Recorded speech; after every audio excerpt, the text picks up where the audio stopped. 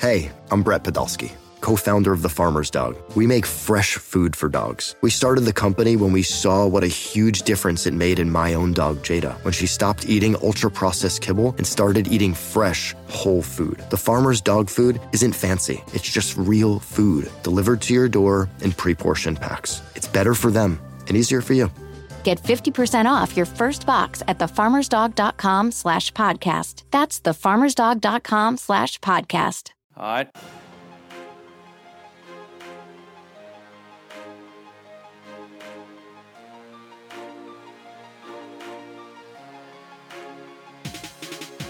Good morning, afternoon, evening, brunch time, lunchtime. That was pretty ugly time. Fortunately, it was only one game time, but that was ugly time. Whatever time of day it is, boys and girls, it's the right time for the Go Vols 24/7 podcast. Wes Rucker, Grant Ramey coming to you from Athens, Georgia, where Tennessee played a basketball game, allegedly, on Wednesday night. The good news, Grant, Tennessee outscores UGA 35-33 in the second half. Bad news, basketball games are two halves. Tennessee was outscored 47-28 in the first half in one of the worst performances and a half I've seen from the Vols in a long time.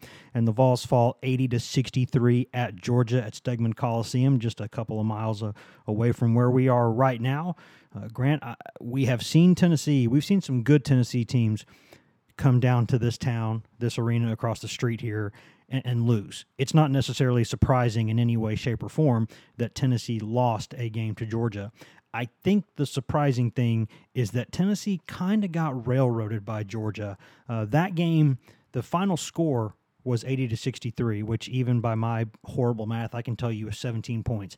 That did not even feel like a 17-point game. Tennessee got run out of the building after the first 8 or 9 minutes were pretty solid. Not great, but okay. Tennessee's kind of hanging in there, a couple points here or there. It's a close game. Then Georgia goes on a big run there about midway, 2/3 of the way through the first half, and Tennessee is kind of just roadkill from that point forward. The good news, if you're Tennessee, is that Uroš Plavšić was able to play in this game. He made his debut, and we'll actually hear from him in the second segment of this episode, and then we'll spend the third segment discussing more about Uroš and where this team kind of goes from here. But we got to get the nastiness out of the way first. Grant, that was a pretty awful basketball game from Tennessee. Yeah, and it's almost like kind of the recipe was there beforehand to go to Missouri and play the way they did a week ago, shoot the ball really well on the road and win a game, to come home Saturday and really struggle against the South Carolina team that, it was almost like trying to figure out which team was trying to lose that game more. And Tennessee found a way to win that game, and South Carolina kept finding ways to lose that game. And it almost felt like this team was kind of almost due for a tough night at the office, because this is a team that's inconsistent at best. You never know what you're going to really get from this team night in and out, other than it's going to be a struggle to score the ball. And when you have a guy like Anthony Edwards on the other side, the number 2 overall recruit in the 2019 class, that's, the elite of the elite. He can go off for 30 really quickly, like he did. In the first half, he had 20 alone. Tennessee had, I think, 28 in the first half. I don't know what it is about Georgia, and I don't know what it is about Alabama, but when Tennessee goes to Stegman Coliseum and when they go to Coleman Coliseum, they usually play awful, and they usually get railroaded. It's been a long time. I think that was the 6th straight loss for Tennessee basketball in Athens. And you think about how many different players and how many different coaches have been involved in those 6 games. I think that's the 3rd for Rick Barnes down here, and they've never played well in that building, and they don't really play well at Alabama. I don't know what it is about those buildings, but sometimes it feels like you can just feel it going in. But if they're not going to play defense, if they're going to get blown by, they're going to be an awful basketball team, because who's going to score? Who's going to score consistently? It's almost like a race every night to see if they can get to 60 points, and if they can, you almost feel good about that effort. If you're not going to be an elite defensive team when you're that poor offensively, there's going to be a lot of nights like this, and there's been a lot of ups and downs for this team. There's been a lot of roster fluctuation and personnel changes, but maybe now this is the group they've got. Rick Barnes said on Monday, finally this is kind of the group that they have, and maybe they can get settled in. And then 24 hours later, Uroš gets cleared, and it's another change, and they're throwing Uroš in there against Georgia for 17 minutes after he hasn't played basketball since high school, a year and a half, almost 2 years ago. So it's another change. It was a pretty big punch in the face for this team, and maybe they respond to it. Yeah, just to kind of set the stage a little bit for what that game was, as far as sort of atmospheres go in Stegman Coliseum, I think Wednesday was a pretty good one. It wasn't a full house, but there were about, 10,000 and change there in that building. It seats about 12, so pretty full. Tennessee always kind of brings out a big crowd down in Georgia. Obviously, Tennessee's got a pretty big alumni base down here. Tennessee's got a lot of fans in this area. There was a fair amount of orange in that building, again, as there always is, and the red and black that were in there really doesn't like orange and white. So the locals always get fired up for this game, and you see the atmosphere, in other games. And basically, if you're Georgia, you're going to get a couple games a year where you have a pretty good atmosphere. Kentucky comes to town, Florida comes to town, Tennessee comes to town, and if they're playing Tech too, I suppose. But that's not like a tremendously difficult place to play, I don't think. It's kind of an oddly configured gym. Maybe the angles are a little bit weird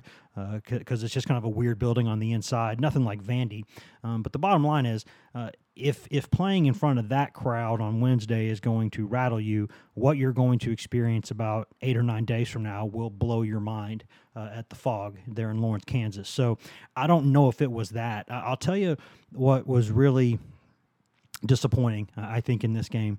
And I wrote a column about this. And even when the game was like 20 and 25 points, to me, I quickly pointed to about 16 points that Tennessee just gave Georgia. And I'm being kind because it really was probably 30 plus. But Tennessee, the way I kind of counted it up during the game, 3 times during that game, Tennessee just simply did not see there was a loose ball on the floor. 5 players on the floor, none of them saw it. They should have gotten it. They didn't. Georgia picks it up. In those 3 possessions, Georgia gets, in order, a layup, a 3-point play, and then a 3-pointer. So that's 8 points right off the bat that if you just know where the basketball is, that doesn't happen, right? Tennessee, by my count, also missed 5 bunnies. And when I say a bunny, I mean a layup with no one within about 2 feet of you. That's a shot that I know that Rick Barnes has said, and he's not wrong. He has said several times, people talk about bunnies a lot, but they're not as automatic as you think. So I said, okay, let's imagine that if you have wide open layups in a game or pretty open, you should make 80% of them. I'm being generous there. That is 8 points right there. So right off the bat, that's 16 points. What's the final margin of the game? 17 points. Now, really, it was more like a 20, 25-point game, sort of in the regular flow. So I don't know that it was really a 17-point game. But I'm being kind here. I'm not talking about the 3-pointers that were wide open that Tennessee missed. I'm not counting that at all because you would like to think that you would make a majority of the wide open threes that you take. This team's not going to do that most of the time. That's just not the way things are going for this team. 6 of 26 from 3. Okay, that's going to happen sometimes with this team. I'm not counting that. I'm not counting a lot of the loose balls that I saw or kind of 50-50 balls near the sideline or near the end line, wherever, that Georgia got and Tennessee should have gotten, because that looked like Georgia was just playing harder than Tennessee. But sometimes you go back and watch film and you see, the ball just kind of bounced that way. A couple guys were leaking out for the break and they were doing what they were supposed to do and they got a bad break. So I'm not counting that. I am saying from the very base level, like the most generous way I can put it is that Tennessee flat out gave Georgia 16 points. And that's at a minimum.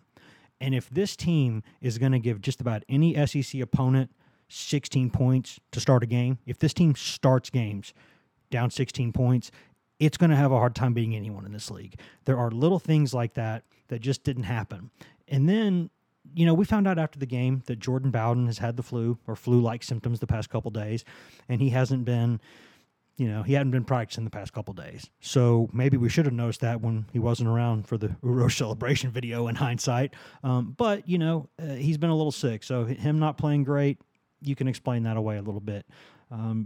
John Fulkerson also has not felt great the past couple of days. He plays just 22 minutes. Some of that's foul trouble. Some of that's also him being a little bit sick. So let's factor that in too and say, okay, I understand that. What I don't understand is that after Tennessee, because Georgia comes out, throws a couple good haymakers, as you expect a team to do at home, Tennessee didn't respond. And at that point in the game, you can talk about scheme and you can talk about, luck and the ball bouncing your way. There's times where you just kind of have to have a gut check and play tough. And when Georgia jumped on Tennessee, this team's lack of leadership showed up again. Everybody, Grant, can win. When things are going well, anybody can be a leader. Everybody's doing great. You're sharing the ball. You're getting all these assists. You're making all these threes. You're having a good time. But when things get tough, you kind of have to have somebody to step up. And I'm not going to belabor this point, Grant, but Lamonte Turner's not here anymore. He's not there to kind of grab guys by the scruff of the neck and say, you need to get your head out of your tailpipe and go play basketball. And this team's just, the guards are young, and some of them, most of them except for Bowden, they're not getting enough done. They're not pushing the ball enough in transition. They're not getting enough of a post presence right now. When things get tough, they just don't have a lot of options if no one's going to step up and lead. Yeah, that's the effort has to be there every single night for this team. The effort is going to be what fills in the cracks that are kind of so prevalent on this team, and where they're lacking. They have to have that effort on the defensive end. They've got to go after those loose balls. They can't just let them roll away like you're talking about and just kind of not notice them and kind of let those little moments in the game kind of snowball. And the leadership, kind of like you and I were discussing before we started this, who is that guy that steps up? I mean, Jordan Bowden, as much as he's done for Tennessee over the last 4 years, and he's played a integral part in helping get this program back on its feet and where it is, he's always been he's kind of a passive guy. He's not the most aggressive, he's a kind of happy-go-lucky kid off the court, and that's kind of his personality on the floor. He's not ever going to seek out his shot first and try to really put a team on his back like he really needs to with this team, and he's obviously struggled mightily just to make a shot the last 2-3 weeks, however long this stretch has been that he's been struggling. Beyond that, who's going to be that guy that steps up? I think it's got to be Josiah Jordan-James. I mean, it feels almost like a turning point where this is becoming his basketball team. If he's kind of consistently over the last 3, 4, 5, 6, 7 games, I don't know how long this run's been, he's kind of been the most consistent scorer. Even though he's not the most dominant player when he's on the floor, I think he's kind of been a stabilizing guy at times when this team's played well, scoring kind of in the double digits and kind of filling up a stat sheet the way he did at Missouri last week. And it's going to be his program going into the summer. I don't think this kid's going anywhere. He might have that talent down the road, but I don't think it's time for that yet. And obviously they're adding so much elite talent in that 2020 signing class with next season's roster. It's time for him to step up and take over and be that guy. And I think that's what Rick Barnes wants when he talks about in the postgame. It's up to Josiah and it's up to Santiago Vescovi to drive the basketball and get this team's offense started the way they want to start it. They don't want to pass it around the perimeter and shoot 24 threes like they've done in 4 SEC games. They're not a good shooting team. That's not a efficient offensive strategy. It's not a strategy at all. It's a lack of execution. They have to drive the basketball.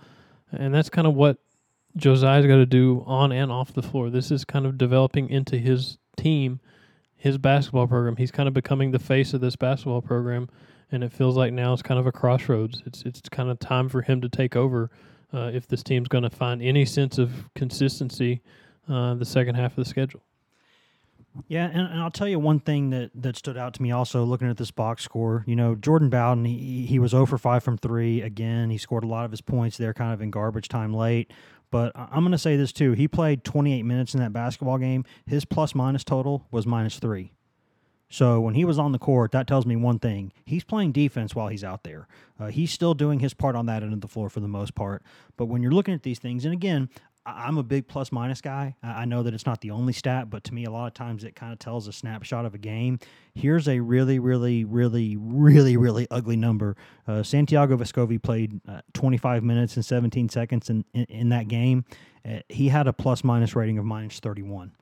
So it looked in real time like you can't blame the whole thing on him, but defensively, Georgia's guards really in the first half, I mean, you can sit there all day long and talk about Edwards because he's just unbelievable, but their point guard, Wheeler, was getting in the lane and getting whatever he needed. He was getting in there and doing whatever he wanted. So basically it was Georgia's one guard and two guard out there in the first half, doing a whole lot of that damage, setting up a whole lot of that stuff. And when you look on the floor, Vescovi's the one a lot of times who's out there kind of getting beat on defense. Now, no one wants to be too hard on a kid who's just been in this country for a few weeks. He's learning so many things on the fly. I would never want to be put in the situation that he's been put in now. It's a great opportunity, and he's a really good talent, and he's going to be a really, really good basketball player, really good. But there's a lot of concepts that he's obviously not familiar with. Say what you will about some of the guys he's gone against at the Global Academy, they're not getting up and down in transition with the ferocity that they're doing here.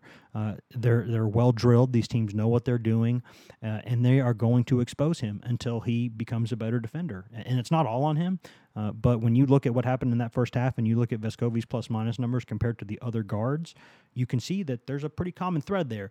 He's got to get better defensively. He's a guy who, when he can shoot the ball, man, he's a good player. And he had 7 points, 3 of 7 shooting, 1 of 4 from 3, 3 assists, just 2 turnovers. Huge step in the right direction for him there because he'd been averaging a cool 7.0 per game.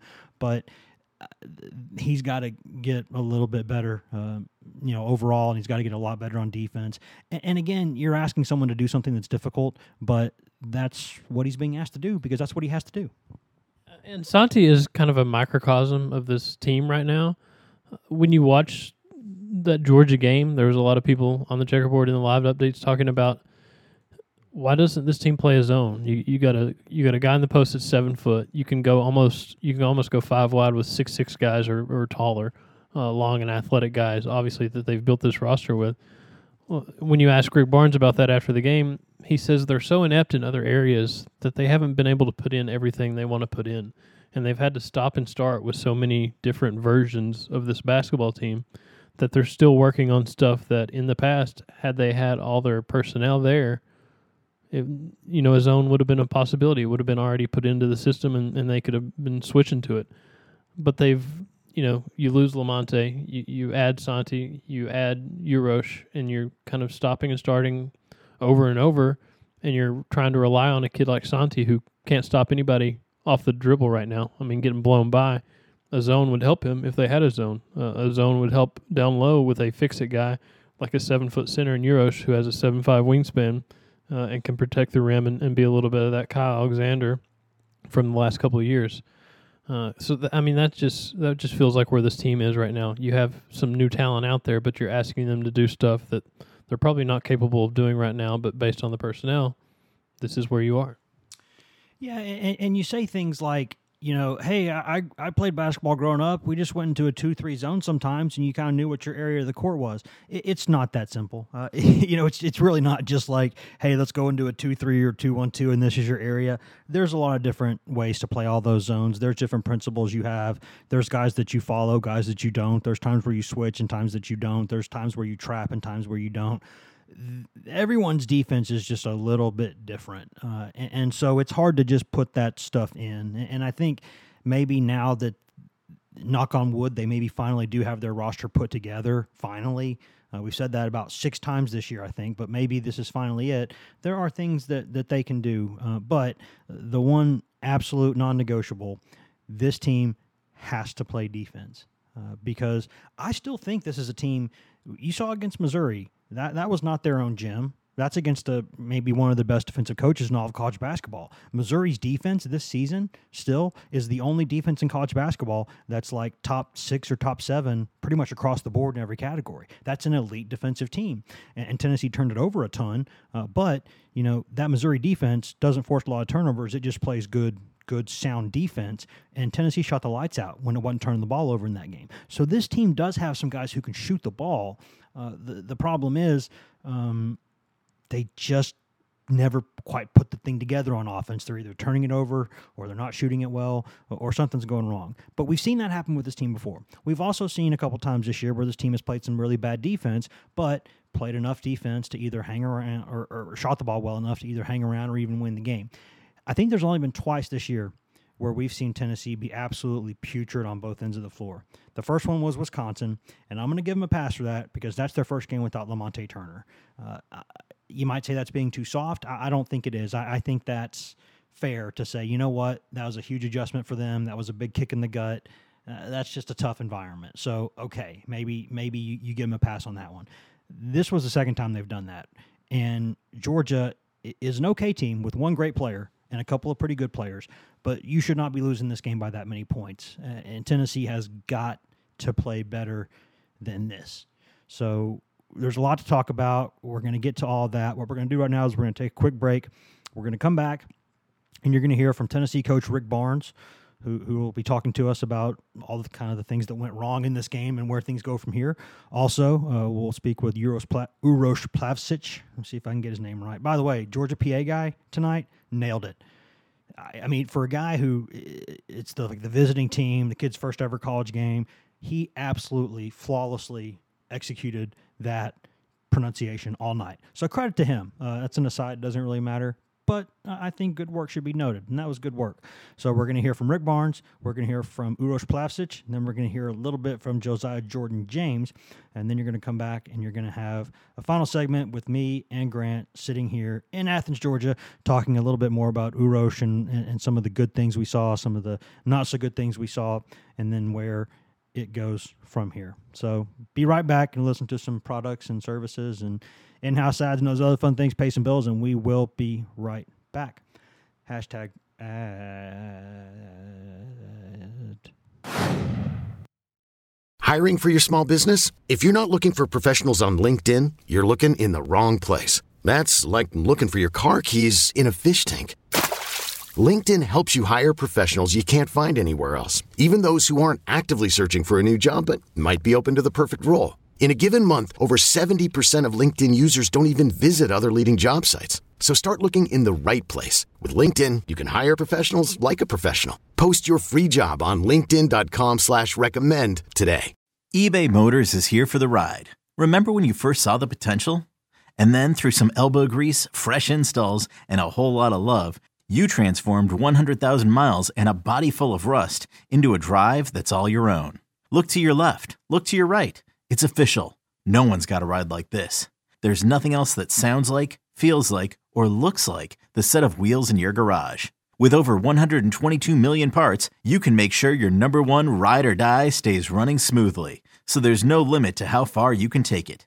Brake kits, turbochargers, engines, exhaust kits, roof racks, LED headlights, bumpers, whatever your baby needs, eBay Motors has it. And with eBay Guaranteed Fit, it's guaranteed to fit your ride the first time, every time, or your money back. Plus, at these prices, well, you're burning rubber, not cash. Keep your ride or die alive at ebaymotors.com. Eligible items only. Exclusions apply. Welcome back to the GoVols 24/7 podcast, brought to you by whatever products and services and in-house ads you may or may not have heard just a second ago. As always, we appreciate those people who do not fast forward through those commercials because you're not morally, ethically, spiritually, contractually obligated in any way, shape, or form to listen to them. But for people who do that, we appreciate that. Helps us out at CBS Sports, helps us out at 24/7 Sports, helps us out at GoVols 24/7, and it might even help you. You never know. You never know what those products and services are going to be. Wes Rucker, Grant Ramey coming to you from Athens, Georgia. And as promised in this segment, we do have a few interviews coming up for you. As a reminder, first you're going to hear Tennessee basketball coach Rick Barnes talking about that cluster turd of a game that we just watched just a couple of hours ago. And then you're going to hear Uroš Plavšič having his first post-game media interview of his college career, talking about some of the process, through his eligibility and all kind of the ups and downs through that and people standing by him and what he thought of his first game. Tons of good stuff in there. And then at the tail end, we have a brief interview with Josiah Jordan James, talking about Uroš Plavšič, talking about Tennessee's disappointing game, and then talking about kind of the future for this team. So we're going to get to those interviews. You're going to hear all those, and then you're going to come back again, and you're going to hear these two sexy voices right here, Wes Rucker and Grant Ramey, talking to you about where Tennessee goes from here. You've got to give Georgia a lot of credit, and there's really not a whole lot I can say about our guys. I'm just disappointed in about everything that you could be disappointed in. Didn't think we had a competitive fight spirit at all, even from the beginning. We have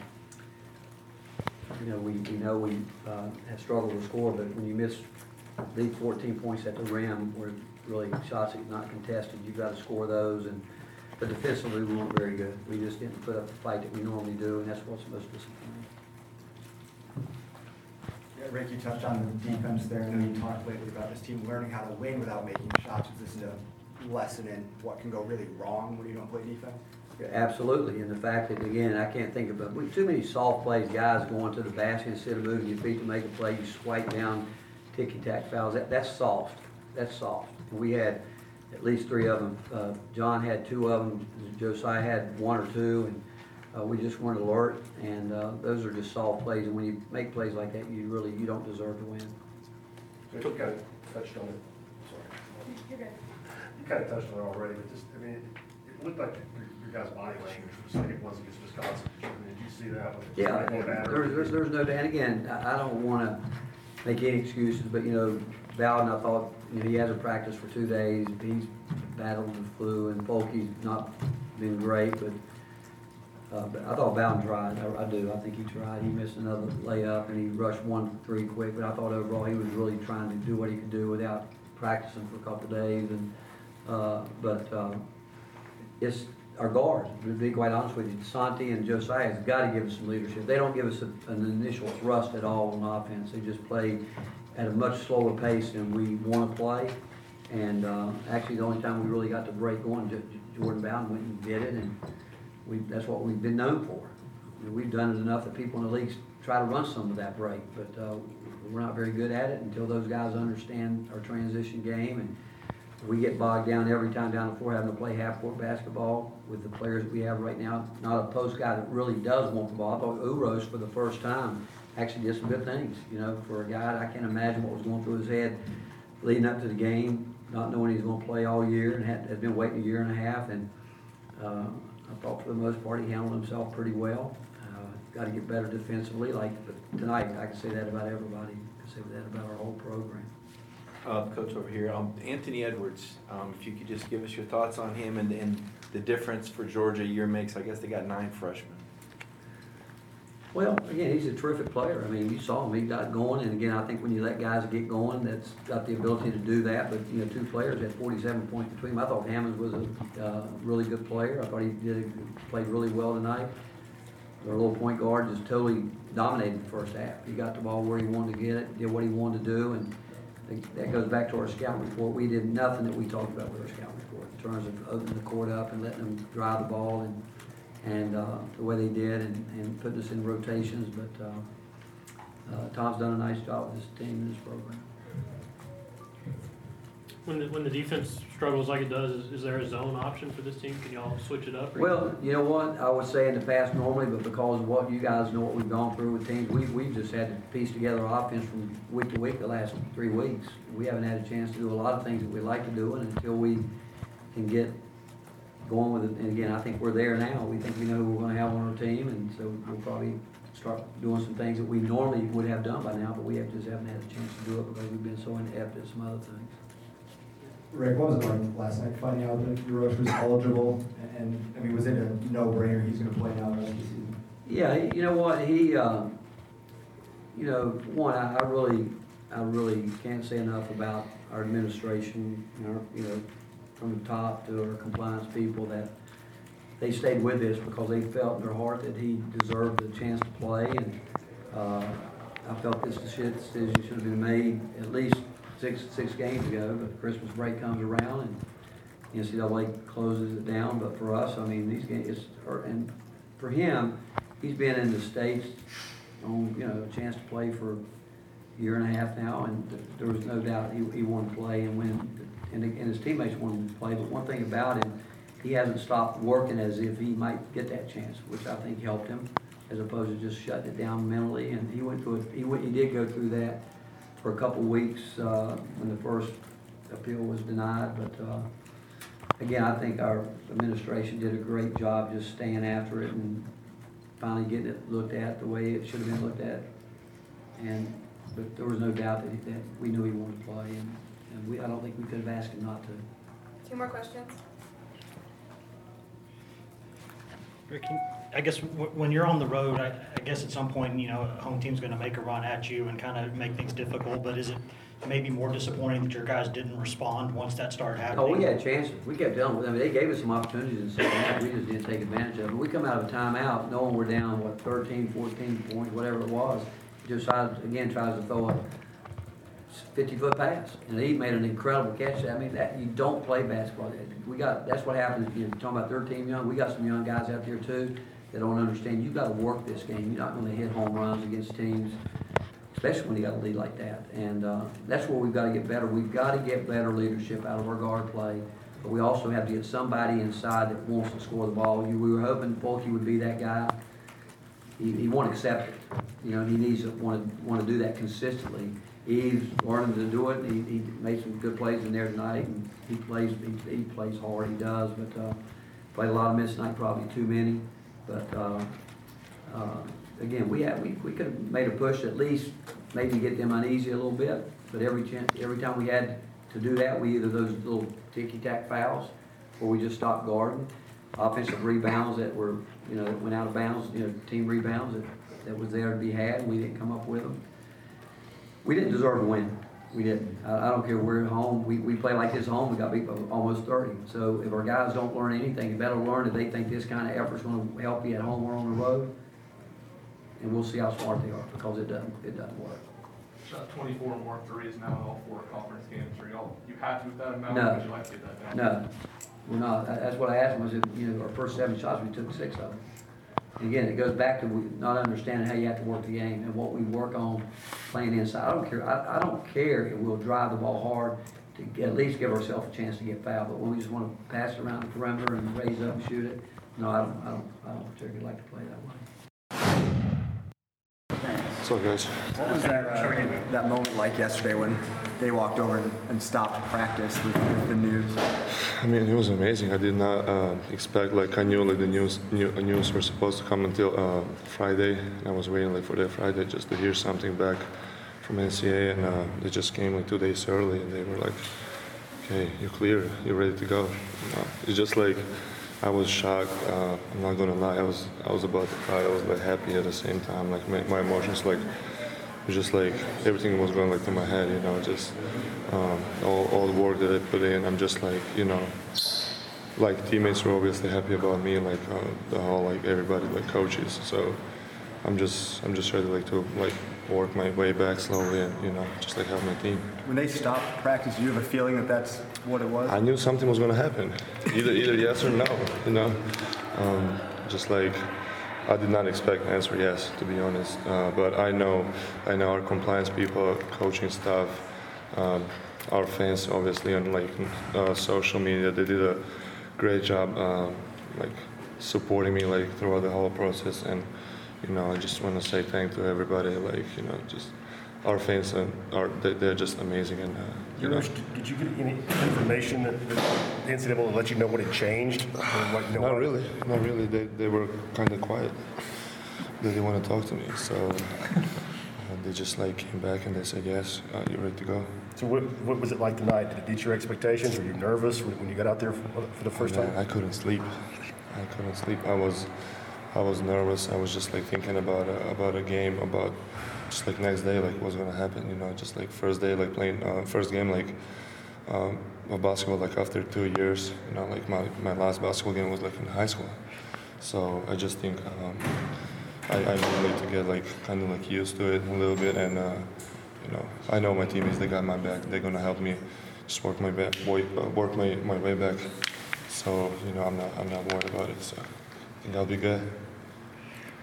How'd you feel about the first experience? I mean, obviously, I'm sure you wanted the game to go better, but how'd you feel like things went for you out there? Oh yeah, obviously I want the game to go in a different way, but just the kind of intensity of the game.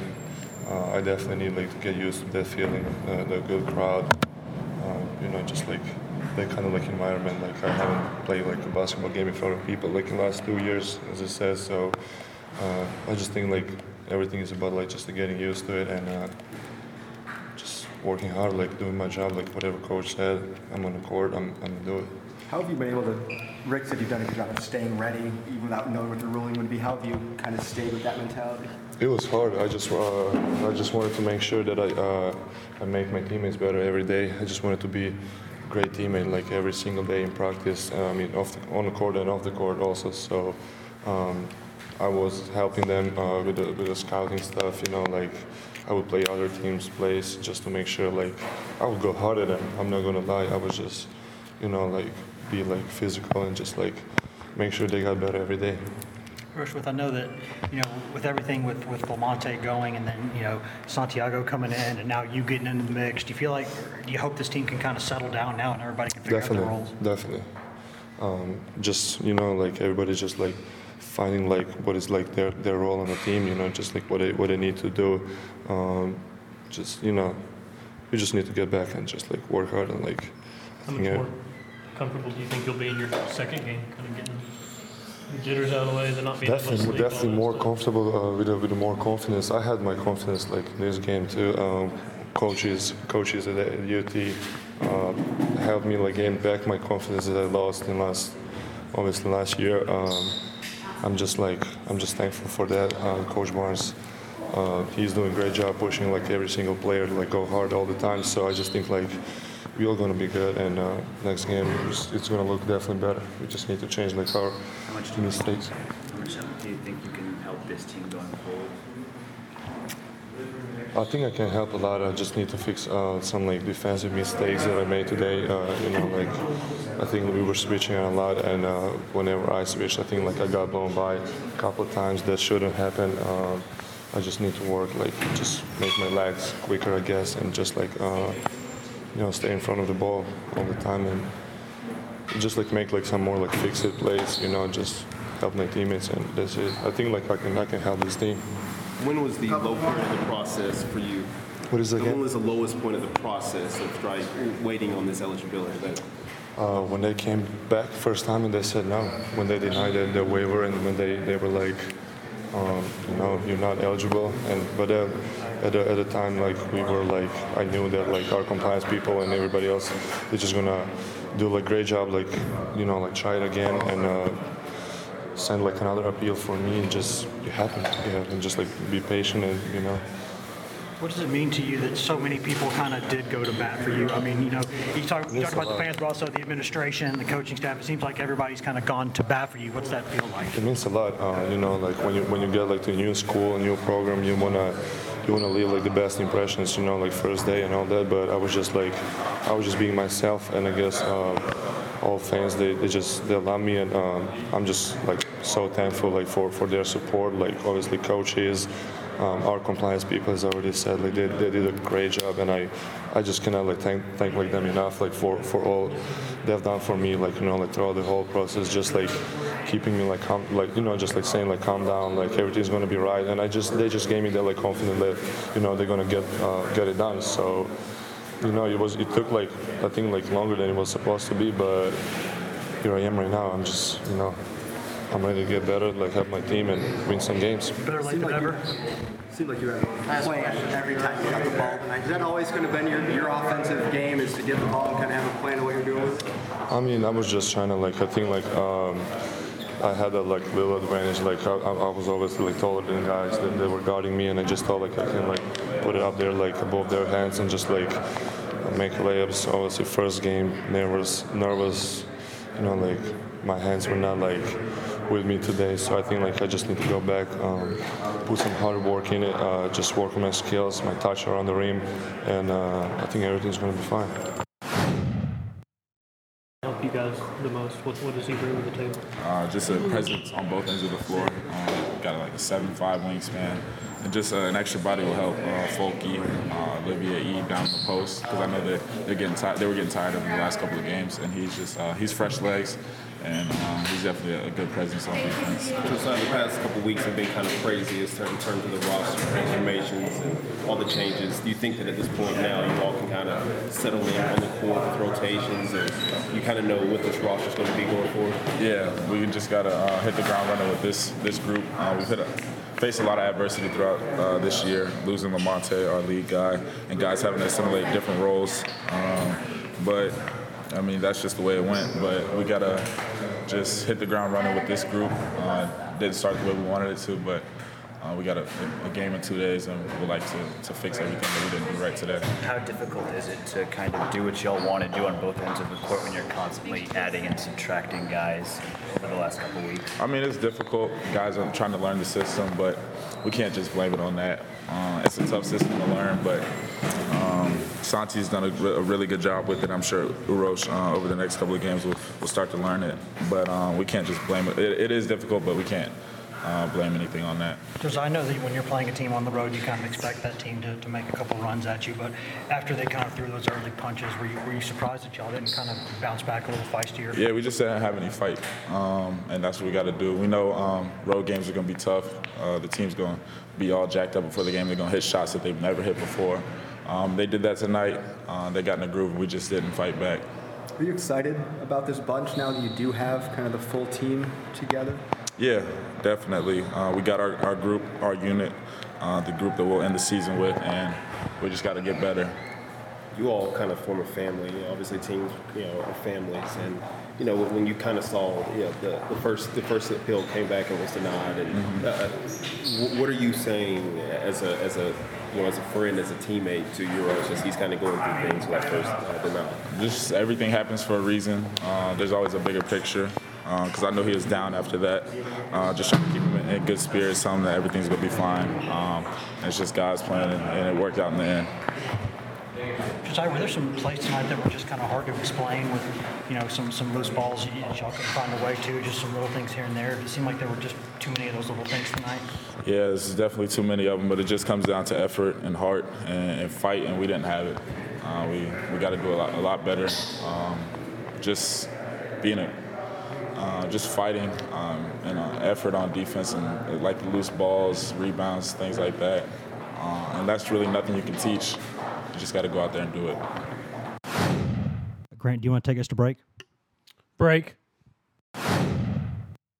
This episode is brought to you by Progressive Insurance. Whether you love true crime or comedy, celebrity interviews or news, you call the shots on what's in your podcast queue. And guess what?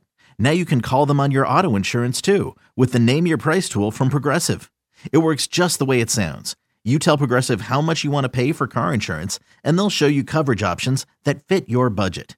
Get your quote today at Progressive.com to join the over 28 million drivers who trust Progressive. Progressive Casualty Insurance Company and Affiliates. Price and coverage match limited by state law. I'm Sandra, and I'm just the professional your small business was looking for. But you didn't hire me because you didn't use LinkedIn Jobs. LinkedIn has professionals you can't find anywhere else, including those who aren't actively looking for a new job, but might be open to the perfect role, like me. In a given month, over 70% of LinkedIn users don't visit other leading job sites. So if you're not looking on LinkedIn, you'll miss out on great candidates like Sandra. Start hiring professionals like a professional. Post your free job on linkedin.com/recommend today. Welcome back to the GoVols 24/7 podcast, brought to you by whatever products, services, and in-house ads you may or may not have just heard just a second ago. As always, we appreciate the people who listen to those commercials because you are not obligated to do so. But for the people who do that, we appreciate that. Helps all of us out. Wes Rucker, Grant Ramey coming to you from Athens, Georgia. Going to wrap up this pod with a bit of a discussion on Uroš Plavšić, Tennessee's 7-foot redshirt freshman Serbian big man, a guy who the backstory here is well known, so we don't have to go too much into it. He is from Serbia. He comes over to finish his high school career at Hamilton Heights Christian Academy down in nearby Chattanooga, which is about halfway, I guess, in between here and Knoxville, Tennessee. So he goes there, and then he goes across the country to play at Arizona State because he has a connection with a coach who's also from Serbia. So he goes to Arizona State. After a year, that coach leaves. Uroš decides to leave Tennessee or leave Arizona State, wants to come back home, closer to his home, away from home. He's always been comfortable in Tennessee, so he wants to come back, and the NCAA says, fine, you can come back, but you cannot play this season. And Tennessee went through several appeals processes. Is that what you would say? Processes, Grant? Process I? He went through several process I, and at the end of that, finally, after months and months and months, he finally got the clearance from the NCAA to play. So he goes out there tonight against Georgia, just 24 hours and change after he was told he would be able to play this season. And he plays 17 minutes for the Vols, has 5 points on 2 of 6 shooting from the field, 1 of 3 shooting from the free throw line, 3 rebounds, 0 assists, 1 turnover. Let's not paint the prettiest picture on it and say it was a great performance, but when you talk about a guy playing his first ever college game and a guy who 28 hours ago, I guess, was still technically on Tennessee's scout team, I think there were some things that you could like from that performance considering the circumstances.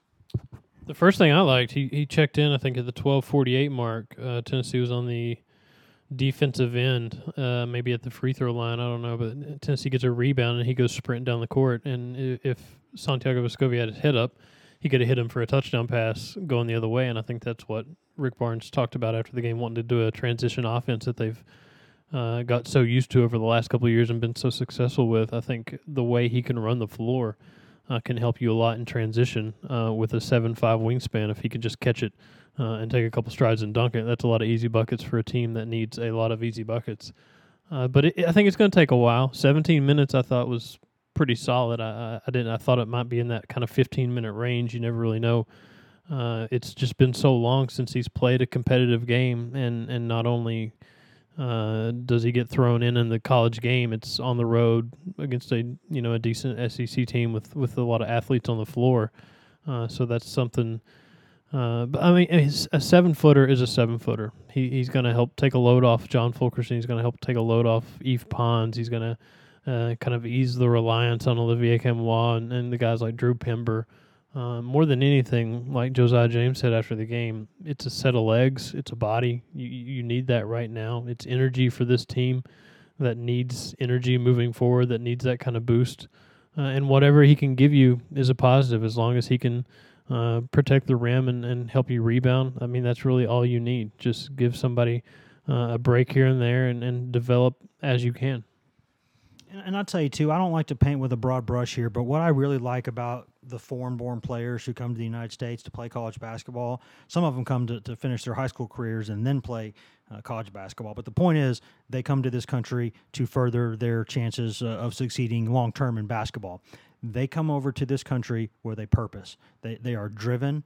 They are guys who, even though a vast majority of them are not native English speakers, they pick up the language pretty quickly. They're smart, they're reliable, and they are appreciative. And I'm not saying kids born in this country are not appreciative. I don't mean that at all. Like you see kids like Jordan Bowden who appreciate everything that anyone's ever done for them. Those guys are like that, and Rick Barnes recruits a lot of kids who are actually pretty darn good kids. So I'm not trying to paint with a broad brush here, but I will say that what I like about Uros Plavsic, again, I really like the maturity. I like the way that, you see him out there, and he can have a hot temper at times on the basketball floor. Not the worst thing in the world. But he's a guy who handles interviews really well. He speaks to teammates very clearly. He communicates very well. I also like that one of the first things that happened when he came out there in the game against Georgia, he was called for a foul, did not think it was a foul, and promptly told the official, I don't think that was a foul. So, he's confident out there, and I think he's a guy who gets up and down the floor. He doesn't run up and down the floor like Kyle Alexander did, but most 7-footers don't. Alexander was a rare athlete, which is why, despite being so raw, he is signed a 2-way contract with the Miami Heat on Wednesday. And by the way, congratulations to Kyle Alexander for that. Awesome kid, happy for him. But when you're talking about Plavsic, I liked more of what I saw than I didn't like, considering the circumstances, and he's just going to get better. He's a guy who I don't think he's afraid or timid out there. I think he's just a little bit rusty. I didn't see him necessarily get blown by a lot or lost on defense. A couple times that, he maybe lost track of somebody for a second. But I like the way he plays the game. And I think what I think is really, really interesting, Grant, and maybe this is just – maybe these two things are not connected. You might have a different opinion on this, and I'm interested to hear it. After the game, Rick Barnes has always kind of been – he's always kind of been edgy with John Fulkerson, because Fulkerson's a guy who Rick Barnes absolutely loves. He loves him as a kid, because how can you not love him as a kid? He loves his upside as a player. He thought in that class that had Grant Williams and Bone and Bowden and Jalen Johnson, he thought that John Fulkerson was the best player in that class. He has always had an affinity for the upside that he sees in John Fulkerson. But he's also used that to challenge him, because he knows Fulky's a tough kid and can take it. After the game, I thought it was interesting.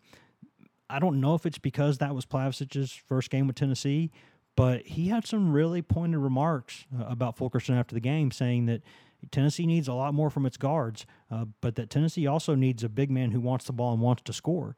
And he said, point blank, that John Fulkerson will not accept that role, has not accepted that role.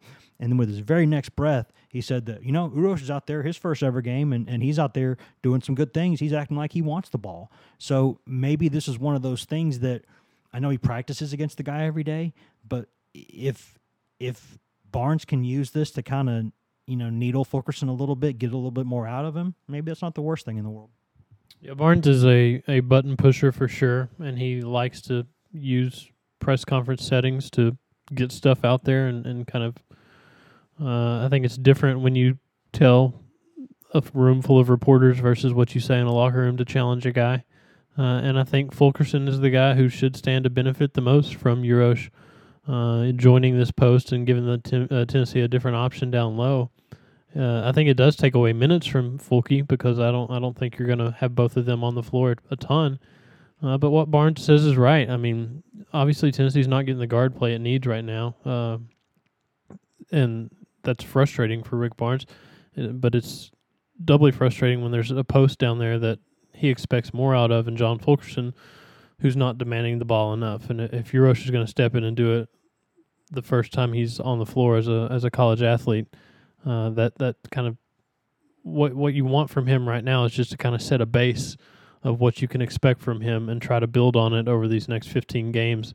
Because as much as he helps this team right now, a really big factor for Uros getting cleared right now is how much further along he'll be this time next year, or to start the season next year when Tennessee goes to Wisconsin, I think November, to play up there. So, I mean, he's going to help this team a ton next season, but kind of what he can get established right now and how quickly he can do that. And if he's demanding the ball in his first game, you would expect him to kind of grow on that. I mean, he said he was so excited Tuesday night after getting the news that he couldn't really sleep leading up to this game. So you would expect him at Vanderbilt Saturday to be a lot more maybe relaxed and kind of got the jitters out and the nervous energy, and maybe it's a little bit more normal, and see if he can progress and take some more steps forward. And in doing so, kind of does Fulke kind of hear that challenge and try to do something more and try to get to that level that Rick Barnes clearly thinks he can get to, because he says it over and over and over. Yeah, just for comparison here, Plavsic played 17 minutes in that game and took 6 shots. John Fulkerson played 22 minutes in that game and took 2 shots. And I'll tell you what infuriated Barnes. I can tell you exactly what it is. Tennessee goes out there, 6 of Tennessee's first 7 shots in that game were 3-pointers. And were any of them bad shots? No, they weren't. They were shots that, if you get those and you're in rhythm, go ahead and take them. In fact, I think Yves Pons could do a much better job. It drives me absolutely insane how many open 3-pointers he turns down in a game when he's one of the best shooters on this team. And if you're one of the best shooters on your team and you get a clean look from 3, I don't care what language you're speaking. That's a shot that's got to go up. That's just something that you have to do. But I think what Barnes is talking about, and I'm pretty darn sure of this, is that when you saw that 6 of the first 7 shots were 3s, you did not once see John Fulkerson go up to a guard and say, "Get me the ball." They had timeouts. They had times in between. He never once during a free throw, never anything, went up to any of those guys that I saw and said, "Get me the ball." He's not posting up and demanding it. That's just not who he is as a player. And it's a shame, because I do think that he does have more offensive skill than you would think if you just watch him play. Because when you're out there watching them practice and watching them just goof around, the kid's got touch. He can score the basketball. He just, in his mind, believes that he's a role player. He's just always thought of himself as that kind of a guy. And I tell you, that can be a self-fulfilling prophecy. If you want to think that way, then that's who you're going to be.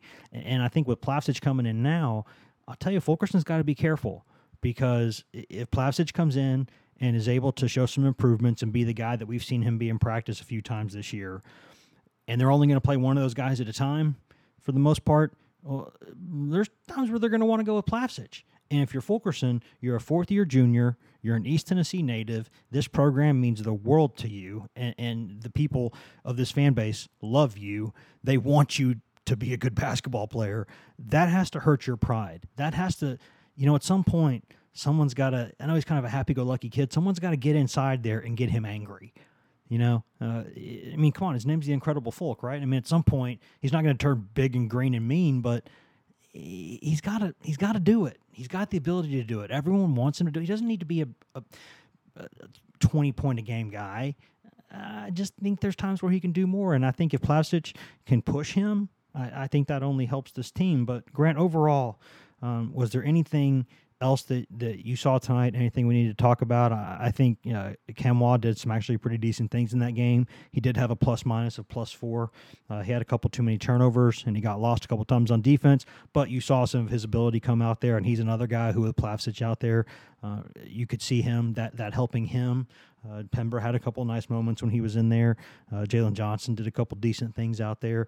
This team, here's where I am, Grant, and I wrote this. If I thought this thing didn't have any hope, I would say that. I think I've got a pretty long track record in my career of saying when I think something sucks. And I think that game sucked, but I don't know that this team's going to suck. And the reason that I say that is because they've had to stop and start so many times. They've gone through at least about five things that would completely change anyone's season. You know, you think you're going to have Plavsic and you don't have him. That's going to change your team right there. That's one thing. Then you find out that Lamonte Turner is still hurt. That's going to hurt you, that he can't shoot the ball very well. Then you learn that Lamonte Turner's shoulder is even worse than you thought.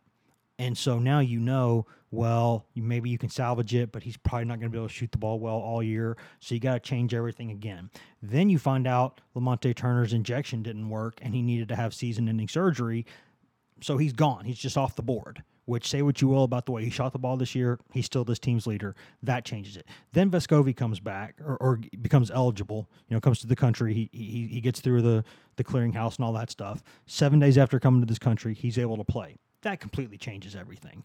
Then, just, I guess, a week and a half, less than 2 weeks later, you learn that, actually, Uroš Plavsic can play this season. So I just listed 6 things, that any one of those things on a 13-man scholarship roster, any of those things are going to change.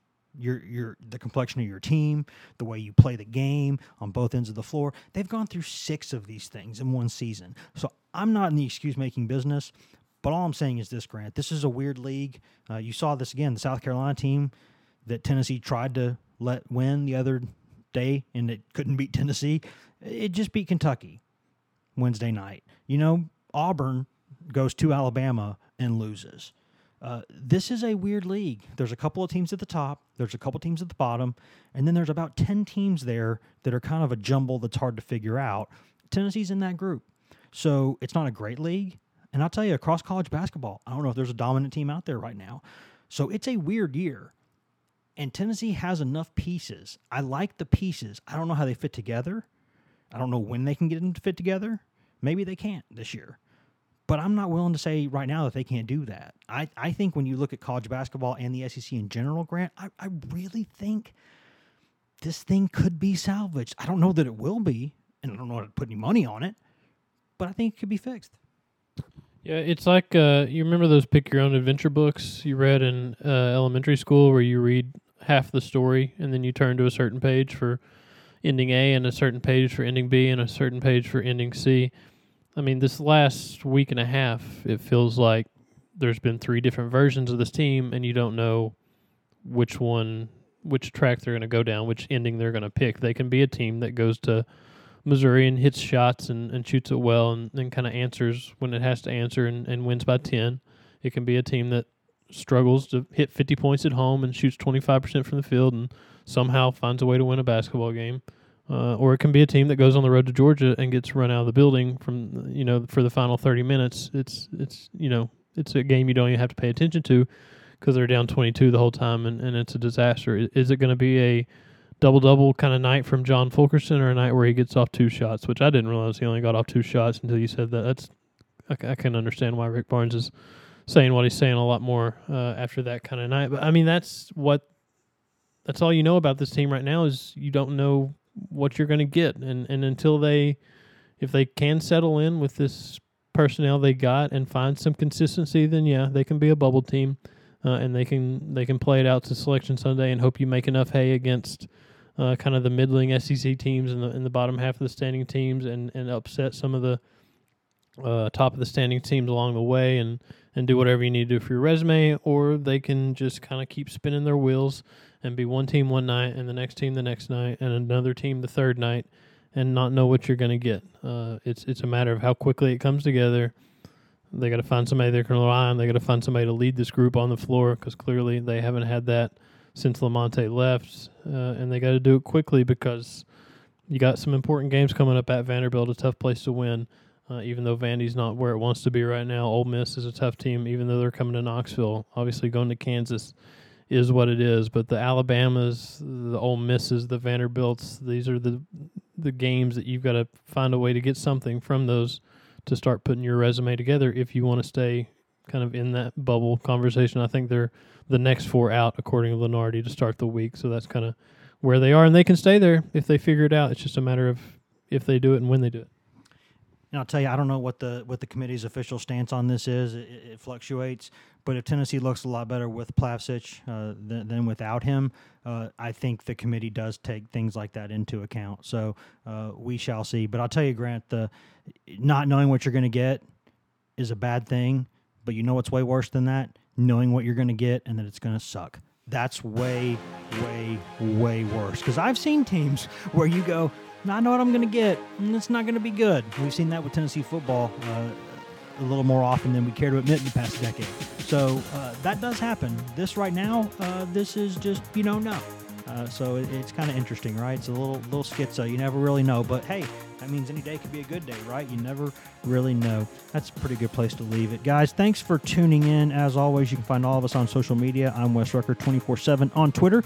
Grant Ramey is Grant Ramey on Twitter. You can find Patrick Brown on Twitter at pbrown247. And you can find Ryan Callahan on Twitter, if you dare, at Ryan Callahan 24/7. If you want just Tennessee news, nothing else, you don't want any of my corgi pictures every day or Grant doing some of the all lower caps, snippy, snide remarks that he makes, you can get those at twitter.com/GoVols247 and facebook.com/GoVols247. Or you can go get your water directly from the source, that delicious East Tennessee mountain spring water, right from the source. You can get that at GoVols247.com, where we have a bunch of good deals. We've had a couple good specials this month, and we're going to have a couple more before it's all said and done. This is a good time to do that. And if you sign up and if you pay the full price, which is still a really good deal, you get free access in perpetuity to CBS All Access. You get the Rolls-Royce package with no commercials. And hey, if you're a sci-fi fan, that new Star Trek show's coming out, CBS All Access, guess what?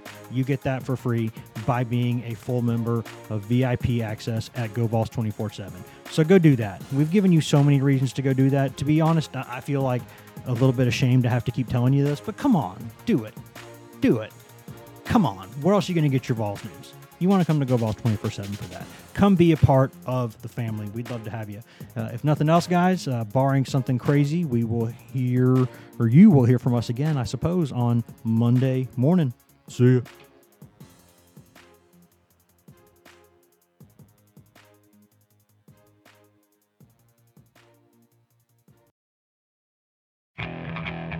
Okay, picture this. It's Friday afternoon when a thought hits you. I can waste another weekend doing the same old whatever, or I can conquer it. I can hop into my all-new Hyundai Santa Fe and hit the road. Any road. The steeper, the better. Because my all-new Santa Fe is available with H-Track all-wheel drive, so I can hit the trail without a worry in the world. Heck, with 3 rows and best-in-class rear cargo space, I can pack the whole family in with all our gear. We've got available dual wireless charging for our phones, so we'll never lose touch with civilization, and we won't lose touch with the primordial power of Mother Earth. So which is it? Waste the weekend or do something a little more epic? And conquer it in the all-new Hyundai Santa Fe. Visit HyundaiUSA.com or call 562-314-4603 for more details. Hyundai, there's joy in every journey.